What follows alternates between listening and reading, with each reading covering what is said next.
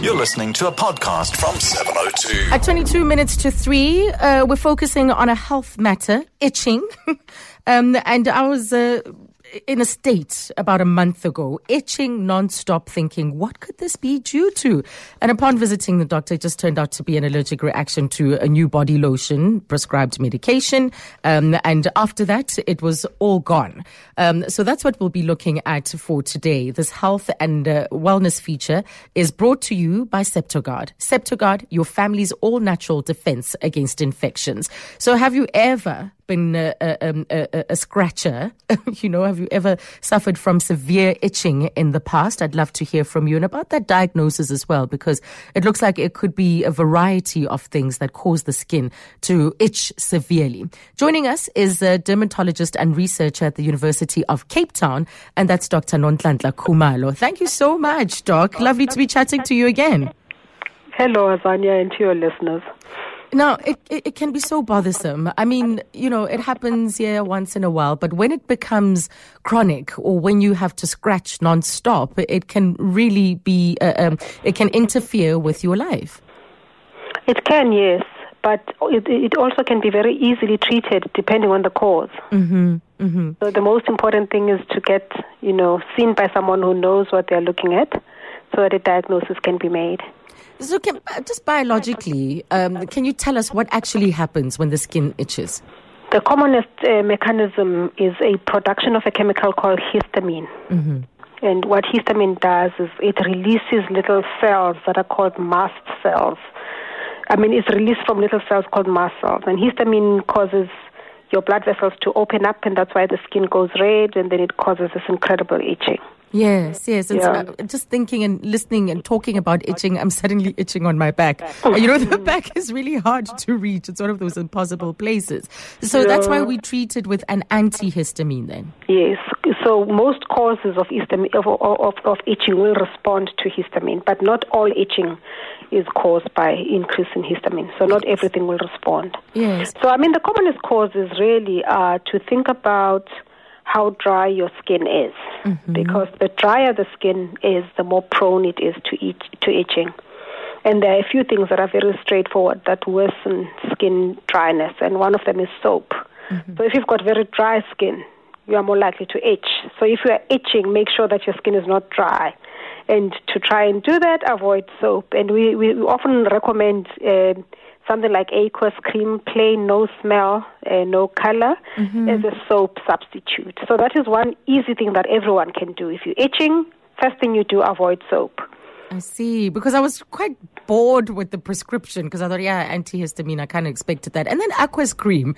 Yes, yes. Like you're trying to be fancy with those fancy lotions. Guess what? The basics will sort you out. Correctly. And it's the cheapest cream that you will get of the many of those creams. It's a water-based cream, so it's not a good moisturizer.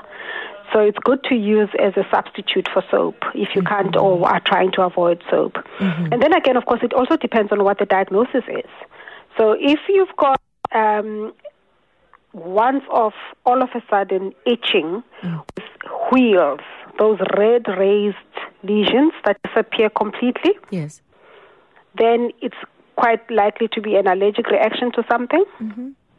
And it could be food, it could be even a spice or a dye in the food or a tablet. So there are various things that can do it. Mm-hmm. So it's generally useful to look and see, have I eaten something unusual? And the interesting thing about those allergies is that sometimes you've eaten the stuff before and never had problems. Yes. Something like, lemon in some patients, all of a sudden they can develop an allergic reaction to citrus fruit, and they've never had it previously. Nikki on Twitter says, used to scratch my legs and stomach to pieces until I realized I have a sulfur allergy. Oros was the culprit. And it can often be very difficult to determine what that element is, what that substance is within, say, food or something like Oros, which is a concoction of different things put together that is causing the reaction. Yes. Yeah, I know. It can be quite difficult. But the important thing to remember is not to avoid food, especially if it's a new onset. Yeah. Obviously go back and say, what have I eaten that is unusual? Mm-hmm. So if you don't normally eat shellfish and you've eaten shellfish for the first time and you get this reaction, then it is possible that it could be related to shellfish because we know that shellfish causes it in some people. Yes. Peanuts, we know that peanuts cause this reaction in some people, or nuts of other types. But the important thing is also to distinguish what we call mild reactions from severe reactions. And severe reactions are those that are associated with difficulty in breathing.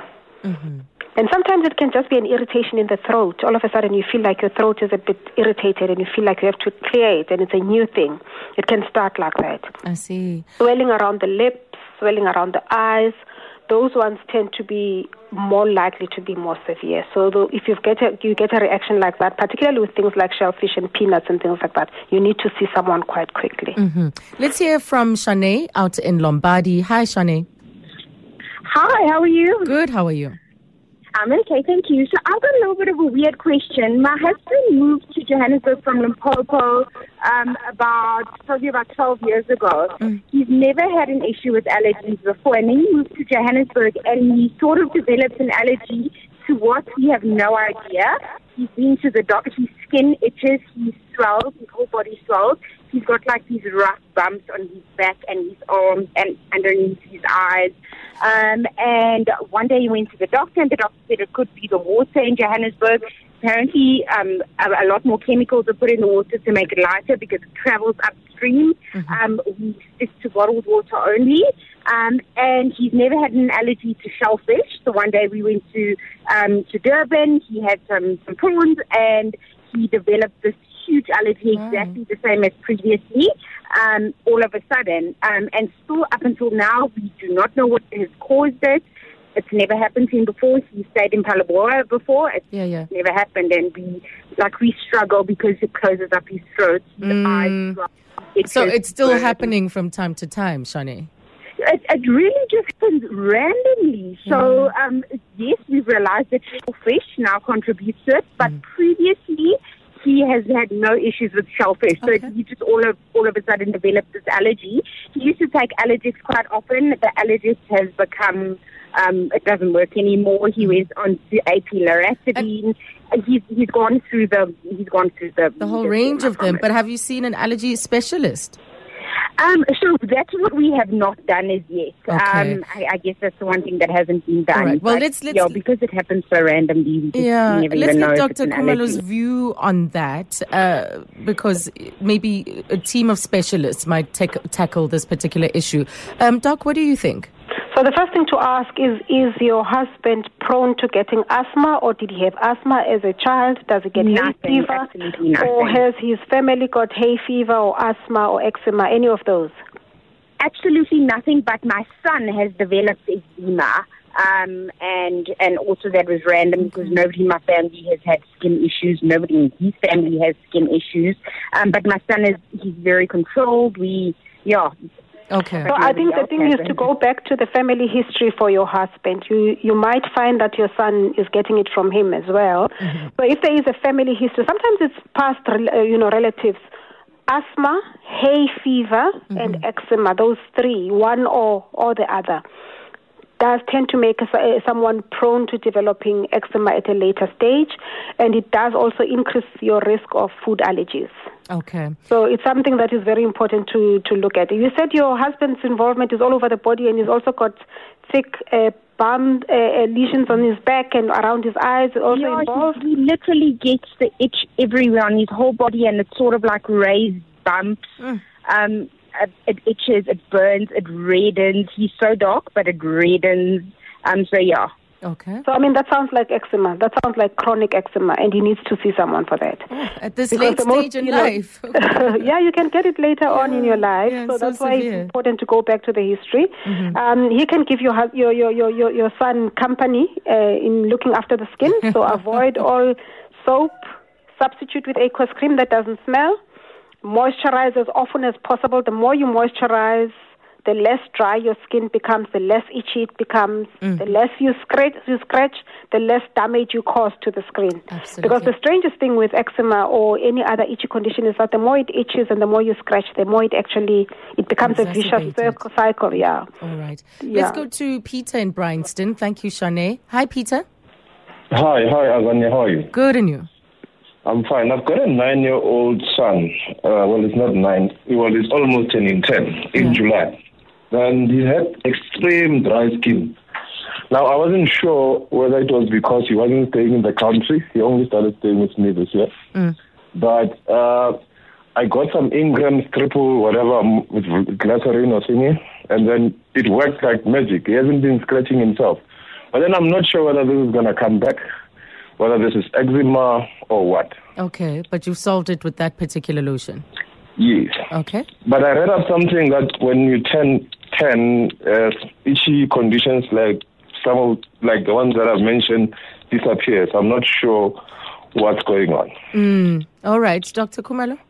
So that's a myth. They don't disappear, all of them, but there is a higher chance that you get fewer kids who started with eczema in childhood outgrowing the eczema, and it's gradual. So we say roughly about 50% outgrow it at the age of 5, and 75% from the beginning will outgrow it at the age of 10. So as they grow older, it does tend to get less. But obviously there are people where it will continue. And sometimes it may just continue just as dry skin without active eczema. Yes. But that history is very useful. Family and personal history of asthma, hay fever, and eczema, they tend to go together. And it's chronic. It's about managing it, right? Because it is about managing it. Triggers, and it could be severe. But I cannot overstate the importance of moisturizing. All right. Yeah. Okay. So don't let him go too ashy and too dry for too long, Peter. Thank you for the call. And then Natalie in Four Ways. Hi. Hi, Azania. How are you doing? I'm good, and you? Good, thank you. I've got a question for your dermatologist. I suffered with urticaria as a teenager, and it was terribly itchy. I originally thought it was mozzie bites, and then when I realized it was big raised wheels, and I was scratching to the point of actually bleeding, and then my lips were swelling and my eyes were swelling. I was given an antihistamine by the doctor whenever these outbreaks happened, and I sort of brought it down to I was allergic to preservatives. So anything like Oros or knickknacks or anything with any form of preservative in sort of brought it on. I've outgrown it subsequently, but now I've got a 1-year-old son, and he's starting to want to eat knickknacks and flings and Oros and those kind of things. If urticaria can be a genetic predisposition, and why would you outgrow it? What would be the reason that you had it really bad, and then you've sort of gradually been able to introduce foods again, which have preservatives in, and I no longer get affected by it? Okay. The reason is because the human body is very complex, and none of us really understand what's going on. Coming from a doctor, you're frustrating us. It's like, no, that's not the answer, no. Unfortunately, it is true. The body is very, very complex. You know, you have one person who's never had an allergy, suddenly developing an allergy at the age of 60. And you have another patient who might have an allergy and they outgrow it. The more severe allergies tend to be lifelong once they develop. So those are the ones that we worry about, those that can potentially be life-threatening. And, there is no saying what will happen with your child. So let the child eat what they want to eat, and then if there's a problem, only respond to that instead of avoiding the food. I know, because you said that earlier, to say when something like this happens, it's not to say that you must avoid the food. Carry on eating. I'd say that. Earlier? No, I definitely didn't. I wouldn't say that, because the important thing is to look at the severity of the reaction. Okay, there are certain allergic reactions that can be critical, and you should not expose yourself. So if you've had a reaction to peanuts where you've had problems with breathing or swelling or closing of the eyes, then you must not. In fact, you must have an alert band and see someone and make sure that you don't get exposed to that. So it depends on the severity of the reaction. Okay. And then the urticaria that she was asking about, is it, can she pass it on to her children? Is it hereditary? So urticaria is exactly what we've been talking about. So the fancy name for wheals is urticaria. I see. So she can. Yes. All right. Let's take a break. I'm with Dr. Nonhlanhla Khumalo. Got questions about itchy scalps, itchy toes. We'll tackle all of that later on. SMS Azania on 31702. We're back with dermatologist and researcher at the University of Cape Town, Dr. Nonhlanhla Khumalo, and we're taking your calls. Is it Hermine in Waltervreden Park? Yes. It's Hermine. Good afternoon, Azania. Thank you for taking my call. Good afternoon, Dr. Khumalo. I had cancer and I had chemo, and from about a year ago, my hands started itching.